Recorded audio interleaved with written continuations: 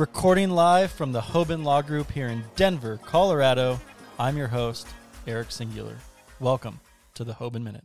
It's me and Bob Hoban on the Hoban Minute, and we are talking about the recent appointment to the Supreme Court. We've talked about it a little bit before, and we want to carry on that conversation because at that time, it was just a recommendation.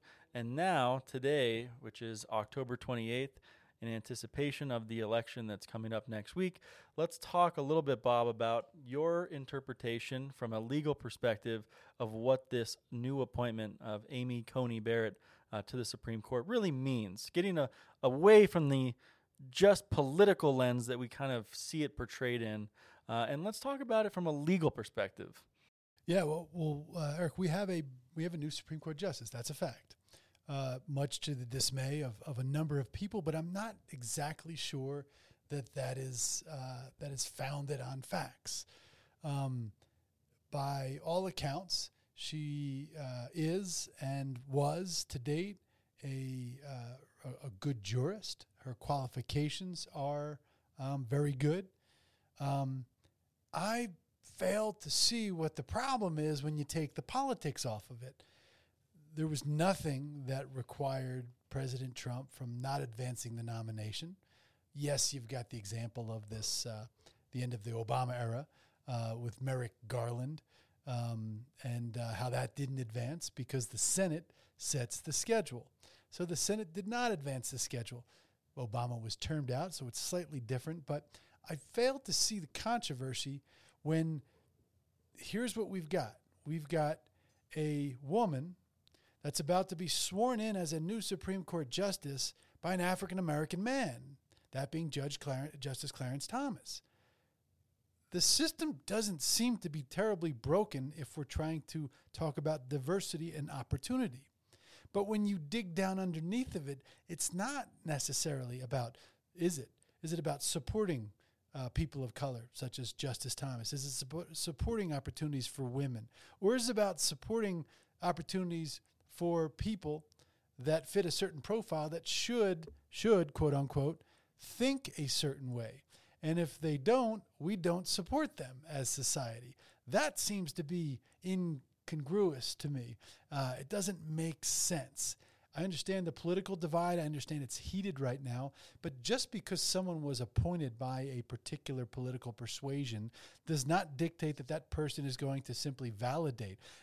Trump could have put up a candidate for the Supreme Court nomination that was a blind zealot that may have been qualified as a judge, but a blind zealot for conservative rhetoric and conservative philosophy.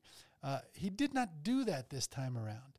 He put somebody up there to fill a monumental woman's shoes that seems to have the chops to support, and she said nothing controversial. People are reading things into it.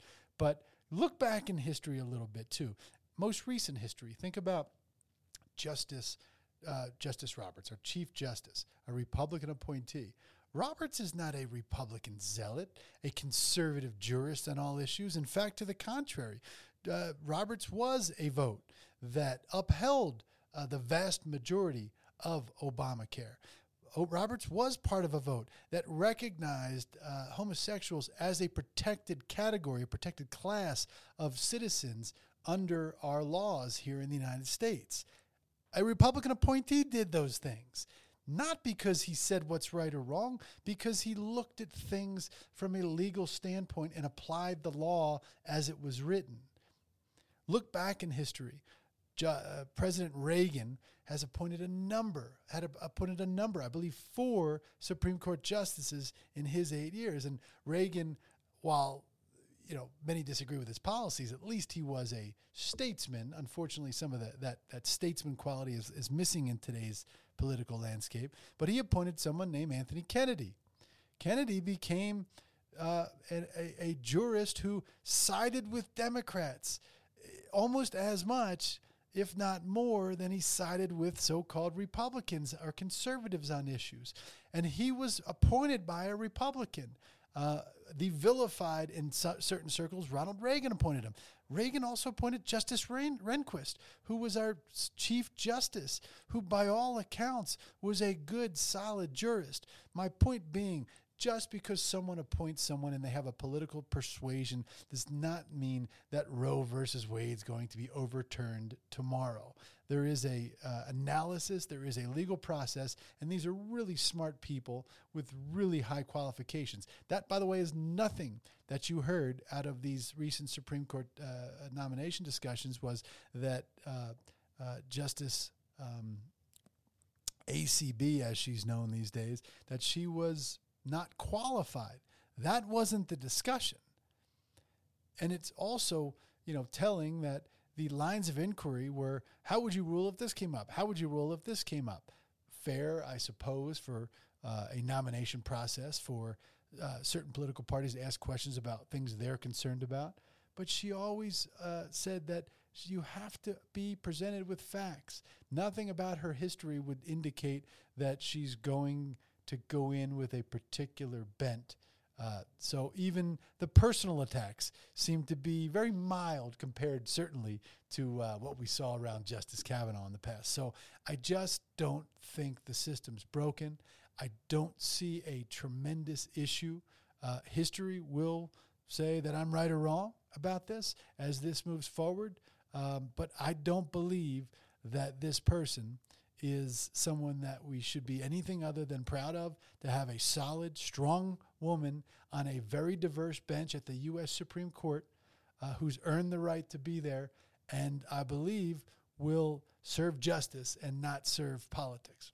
Hearing you talk about all of that, I kind of can't help but remember being in civics back in high school, being in the classes where you would learn about the American political system, not really the political system, but how the country is run, the system of checks and balances. And when you really look at those three branches of government, right? When you look at the executive branch, when you look at the legislative branch, I think the judicial branch is really the branch that the average American really does not understand.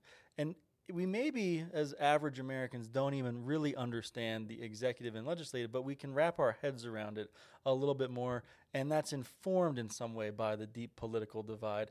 And I kind of had this thought when you were talking about these appointees who, it was a Republican appointee, but they ended up siding more with the Democrats over time. And I couldn't help but think, okay, this is the only position in the government that is a lifetime appointment. And while there is certainly some people out there who maybe disagree with that or think it shouldn't be a lifetime appointment, think about the fact that your senators and your president are constantly being scrutinized in the decisions that they are making because they know that they're going to be up for re-election every couple of years. Whereas if you're an appointee, if you're a Supreme Court justice, you change as a human being over time. Your views around certain issues change, and you're not living in that scrutiny that other politicians really are, always thinking about what's going to happen in that next election. You're almost above all of it. A little bit, and it does almost create more opportunity for you to not be so pigeonholed in a certain way. So I think it's fascinating to hear you speak on kind of the more from a legal perspective and the operating functions of government, and that I don't think it is broken. I think it's really that we don't spend a lot of time. And if you're watching, CNN, you're watching Fox, etc., they're not spending a lot of time really talking about the functions of government, the philosophy of government, the way that it was taught back in high school. And even though it's hard to remember that, is the system really broken? I think it's more complicated. There's a deep political divide, but the system itself is meant to serve certain functions. And I think, to your point, it is serving those functions. And I don't know, I just think it's interesting that perhaps the lifetime appointment position actually gives people the freedom in a weird way, in a highly politicized climate where, Amy Coney Barrett is fairly young, And she's probably not going to be exactly the same person 20 years from now when she's still holding that position in all likelihood. It's just, we live so much in the moment of the vitriol of, well, Trump did this. And, well, Bob, I guess the other thing to really talk about while we're here, this episode will likely be published after next Tuesday, Election Day. And maybe some of our listeners will be tuning in to try to make sense of it all. Is there a margin for Trump to lose in which he will not take some kind of legal action, if he will not call into question the results of the election in your mind? Let me put it this way. Is there the answer is no. The answer is no. But I wouldn't paint it as a Trump losing thing. I think this is an unprecedented election. We're doing it primarily by mail-in ballot because of the pandemic, but that's also the way voting has gone. I've voted every year, every election for, 10 years or more now here in Colorado, and every single time it's been a paper ballot. I trust that process, but it's my understanding that those ballots have traditionally been deemed sort of provisional, kept on the side. We count how many there are. We might not count all of those votes until we determine, based on the people that go into the voting booths, whether there's a divide. If the spread is 3,000 votes and there's only 1,000 ballots sitting on the side, it doesn't make sense to count those 1,000 ballots. So this is an unprecedented election for that purpose. My point being, it doesn't matter whether it's Donald Trump that is presumed to lose on Election Day, and I'll get into what I mean by presumed to lose, or Mr. Biden. Both of them are sitting back with high-paid lawyers, really smart people, evaluating every single way to attack this election if, in fact, there's some discrepancies. And there's some discrepancies that we'll talk about that even as a non-constitutional or election law lawyer, I can look at and go, there's a pretty good cause of action there, at least it would seem. So I don't think there's a number for Trump.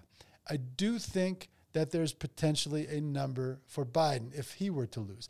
I don't think Biden would contest for the sake of contesting, but this is compounded by several factors. What is the appropriate amount of time post-election day that we can count, that we will leave to count the ballots? Because some states require the ballot to be in a ballot box by Election Day, counted that evening, or mailed in advance. Some states require merely a postmark by Election Day, which means mail will come in the door post-Election Day. Will that be a significant enough number of ballots to potentially close that gap? We shall see. But that alone, that seems to create a legal course of action. There's actually been some legal proceedings on that particular issue in different states. There's been a lot of election activity to date already. You just don't know about it unless you're following very closely state by state, where the Republican National Committee and the Democratic National Committee will hire lawyers, and the Trump administration will use the Department of Justice lawyers to advance these issues. It's already happening. So the groundwork is set on so many different potential causes of action post-Election Day. Think about this one too. The notion that in some states, the ballot that you vote on, that you fill out, goes in an envelope. It goes in an envelope in every state. But sometimes, in some states, you sign the ballot. In some states, you sign the envelope. So what happens when I bring that in? I'm a 100% neutral, objective election employee or clerk and recorder employee opening that ballot, and I'm going to count it. And I'm going to put the envelope over here, and I'm going to put the ballot over here. The signature just was separated from the ballot. The signature is on an envelope. So how can I validate the integrity of that ballot when the signature is not on the ballot? That's a Nevada issue. My point is there are so many potential issues. Now, this is where our prior discussion comes into play. The ultimate arbiter of let's just put an end to this already, or count them again, and let's use those numbers and be done with it, for lack of a better way to put it, would be our U.S. Supreme Court. That's what happened in Bush versus Gore in 2001. It's enough already. We've counted and recounted and counted this is the outcome. Enough. The country can't be in limbo for this long. We're not going to drag this on for months and months and months. That was one or less than a handful of very discrete issues, specifically around Florida. Now, these are going to be in multiple states, on multiple levels. So I'm not optimistic that we're going to have certainty or clarity even within a couple of weeks of Election Day. I'm hopeful that we do. I'm hopeful that, based on the numbers and the projections based on those numbers of ballots that are in and that come in on Election Day and within a couple days after, can paint an accurate picture where one side would be, I don't even know if this is the right word considering it's politics, is gracious applicable to politics? Will one of the candidates be gracious enough to concede the election? Another interesting story, going back in history. 1960, President Nixon ran against Nixon, who ultimately became president in the 70s, late 60s, early 70s, ran against John F. Kennedy. John F. Kennedy won the election. If you read history, there were a lot of inconsistencies about that election, and it was close enough that Richard Nixon could have availed himself of the courts and enacted a process. And I talk about Nixon because many people vilify Trump the same way they vilify Nixon. Two of the most hated presidents in history because they just seemingly were and are not good people.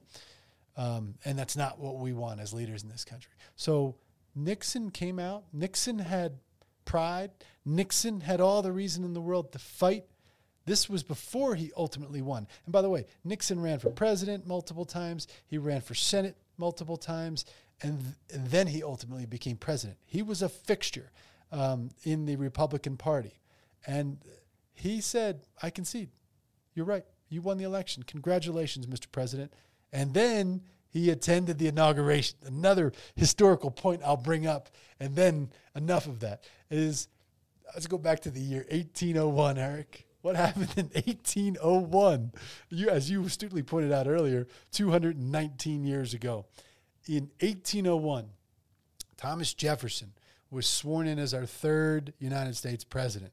Thomas Jefferson, who we look at and say, oh, he was a founder. He was a great writer. He wrote, these core documents in American history. And then John Adams. Oh, you've seen John Adams. He was our second president. These guys hated each other. Talk about dirty, mud-throwing, political, just awful politicking and campaigning that came down to an election where Jefferson won. He beat our second president, John Adams. Adams left Washington, D.C., this is a fact, in the middle of the night because he refused to attend Thomas Jefferson's inauguration the next day. He refused to do it. He hated him so much. It was such a dirty campaign. Only time in U.S. history that's ever occurred. If, and I say if because let's not presume anything and let's be open-minded here. If our current president, Donald J. Trump, loses the election, whether that's through a court process or otherwise, what's your bet? Will he attend Joe Biden's inauguration? It's easy to feel like our moment in history is the moment in history. And it isn't entirely true. And I think you raised a point earlier. You raised it actually with Erica, and you raised it at the beginning of this conversation, which is there's progress. There is an enormous amount of progress in our country. When we really look at history and we really look at the amount of time in which great changes have occurred that have opened up opportunities for people of color, that have opened up opportunities for women to raise to high levels of government, to enter into positions of power. We really have come a long way in a pretty short amount of time. And this election, while it definitely it illustrates a lot of the things we don't really like to confront about our country, it also is a moment for kind of this reflection and this moment to kind of understand and maybe not take for granted so much that we do live in a country of laws at the end of the day, which are there and do serve to make sure that nothing nothing happens that isn't without a structure around it.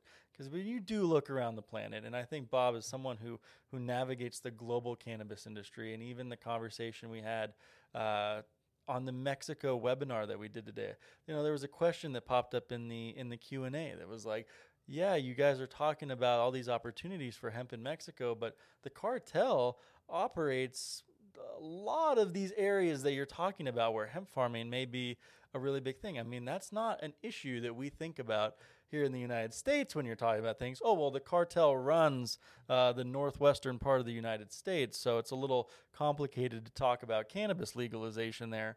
The country of laws that we live in, does it give you any hope that we will make it through the next couple of months here, kind of as we did in 2000? When you said there's some parallels to be drawn there. I think it feels the way you described, and I agree, it feels that way, and it's pretty intense with a lot of people.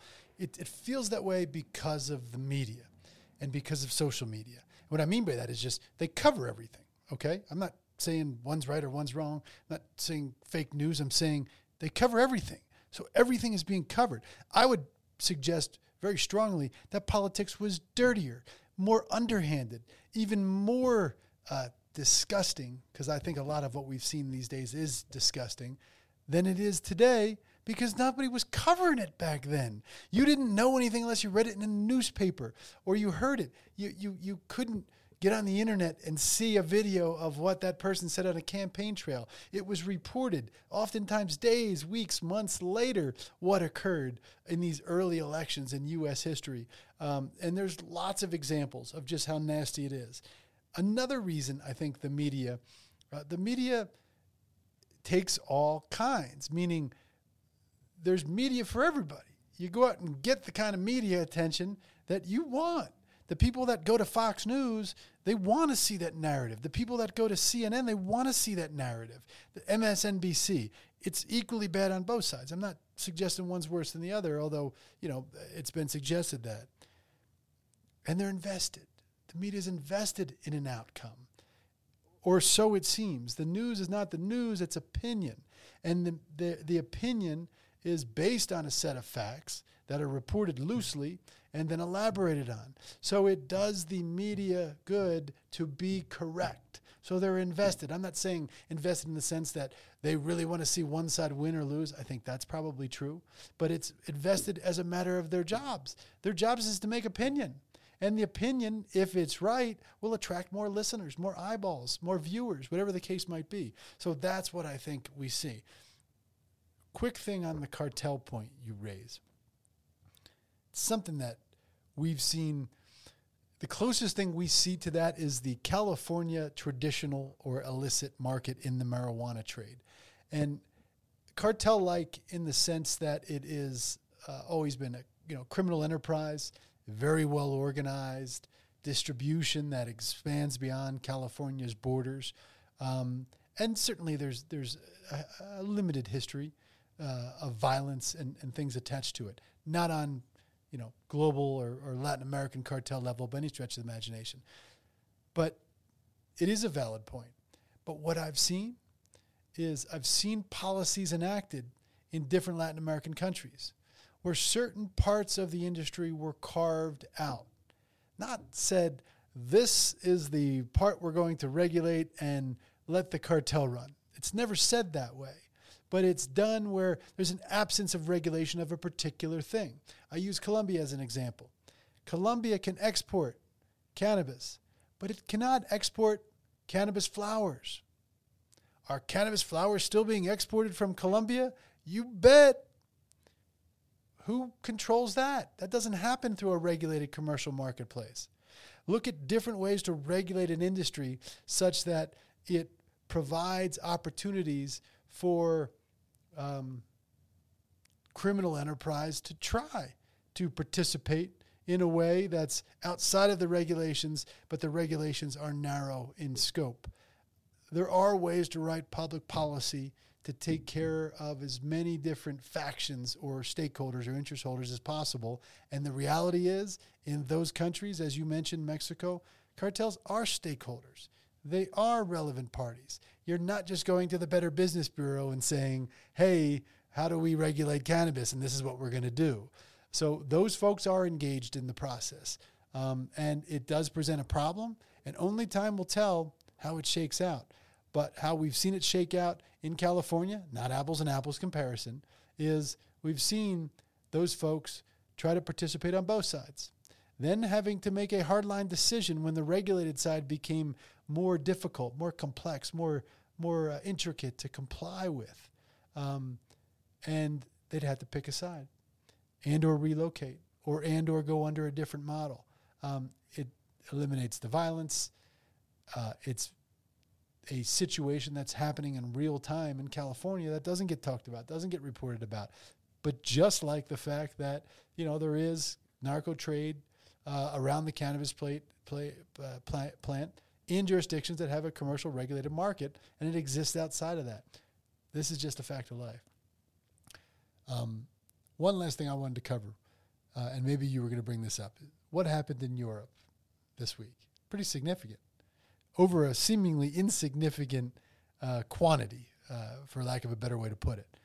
The European Union determined this week that industrial hemp will be allowed at 0.3%, the very conservative and still arbitrary U.S. definition of THC content by dry weight in plant material. It's historically been 0.2, not because industrial hemp itself has been 0.2, but the genetics were determined as a whole across the European Union to be allowed to be more than 0.2. Guess who had their hand in that? The French. The French, the leading hemp producer in Europe, went to the European Union at a time where they had a lot of influence in politics. Talk about politics and lobbying and trying to advocate for your way. And they said, you know what? It would be better. It would be more restrictive. It'll be easier to control if 0.2% THC was the standard. And oh, by the way, we've got a bunch of 0.2 varieties that we can get certified and run through this process that will meet your definition just beautifully. That prevailed. That took the day. Now, what's the upshot of increasing the THC percentage from 0.2 to 0.3? Ultimately, it does afford more market creativity, considering many of the U.S. Varieties that are 0.3 or below have higher presence of cannabinoids, et cetera. So it creates more cannabinoid commerce. But it also, I would say, unlocks seeds that might be higher than 0.2% that are sitting in seed banks and vaults in Eastern Bloc countries and all across Europe. That's really exciting. There's varieties in there that we don't even know what they can do and what they're capable of yet, which further solidifies the fact that we are in the early infancy of this global industry, even though it's been around for God knows how long, and it's been an industry for so long. We're just at the tip of where that's going. Well, and there's a interesting counterpart to the opening of those European genetics, or just genetics that are sitting in seed banks, which is, as you have these conversations with folks in Mexico, as these countries that are closer to the equator are starting to get much more interested in the opportunities surrounding cannabis, surrounding industrial hemp and marijuana, we are going to need to develop genetics that are more suited for those climates. And entering more genetics into that pool, entering more genotypes and phenotypes, and I don't know how scientific and nerdy you want to get with it, but that's one of the huge questions that we see come up when we do these webinars, and when you talk to people who are either in Latin America, maybe they're in Africa, maybe they're in Southern Europe, and they are all looking for what is the variety that's going to perform very well when you're talking about equal day length. So something to just think about is we need more genetics, we need more research, we need time, and we need increased interest. And I see that as only opening more possibilities, of course, for Europe, but even beyond Europe. I think that there's a lot there. I do want to come back to some of the comments you made about the media, because we are a podcast, and we are, to some degree, would fall under that definition of media. And I do think that even watching the presidential debates that occurred this year, there really is something about it. You say politics used to be a lot more underhanded, and I absolutely agree with you. and putting everything under the magnifying glass that is the 24-hour news cycle, social media, where everything is just constantly reported on, and you can choose what narrative, what perspective you want to consume that information from. I see the presidential debates where there's just this absolute lack of ability for the candidates to have a civic discourse, to have an actual discourse about policy, an actual discourse about what the heck they just supposed to. They just argue about things that were reported in the news. It really is astonishing, and I mean this as somebody who cares. It's like you watch these guys get up there for an hour and a half, and the shallowness of it, high production quality, and that's what it is. It's a spectacle. It's a production. I think what is so enjoyable about sitting here and having these conversations with you, Bob, is that we are trying to engage in an actual discourse, cutting beyond a little bit of just the knee-jerk reaction to, I think this is a bad Supreme Court justice appointment. I think this issue is there's so much more to talk about, and it really is. It's a little it's challenging to think about how, as a country, we're going to demand as consumers, because at the end of the day, whether we want to admit it or not, that's what we've become. Even from a political perspective, we really are we voters? Are we really making our voice heard, or are we treated more as consumers? And the political landscape and the political media and everything that is behind that is looking at the American populace as consumers. You're consuming the news, you're consuming information, you're doing it from the place that's more comfortable for you. What will it take to demand a more just a more complicated, deep conversation? Something that apparently, when you look at history, is what the old European countries and the early days of America, something that was very, it was much more important for people to really bring this. You used to use the word statesman. I don't know. I know we try to do a little bit of it here on the Hoban Minute. Hopefully we're successful to some degree in that, but it is something that, just as an observer in America in 2020, just wanting a little bit more out of the people who are elevated in positions of power, just talk about things from a deeper perspective. So always a pleasure to sit here and do it with you, Bob. And, we'll hang it up and see what tomorrow brings, because when this podcast is released on Wednesday, November 4th, could be a new day. Thank you for listening to this episode of the Hoban Minute. Do you have any ideas for episode topics or guests? We would like to hear from you. Reach out to us at media@hoban.law and stay tuned for more on the Hoban Minute.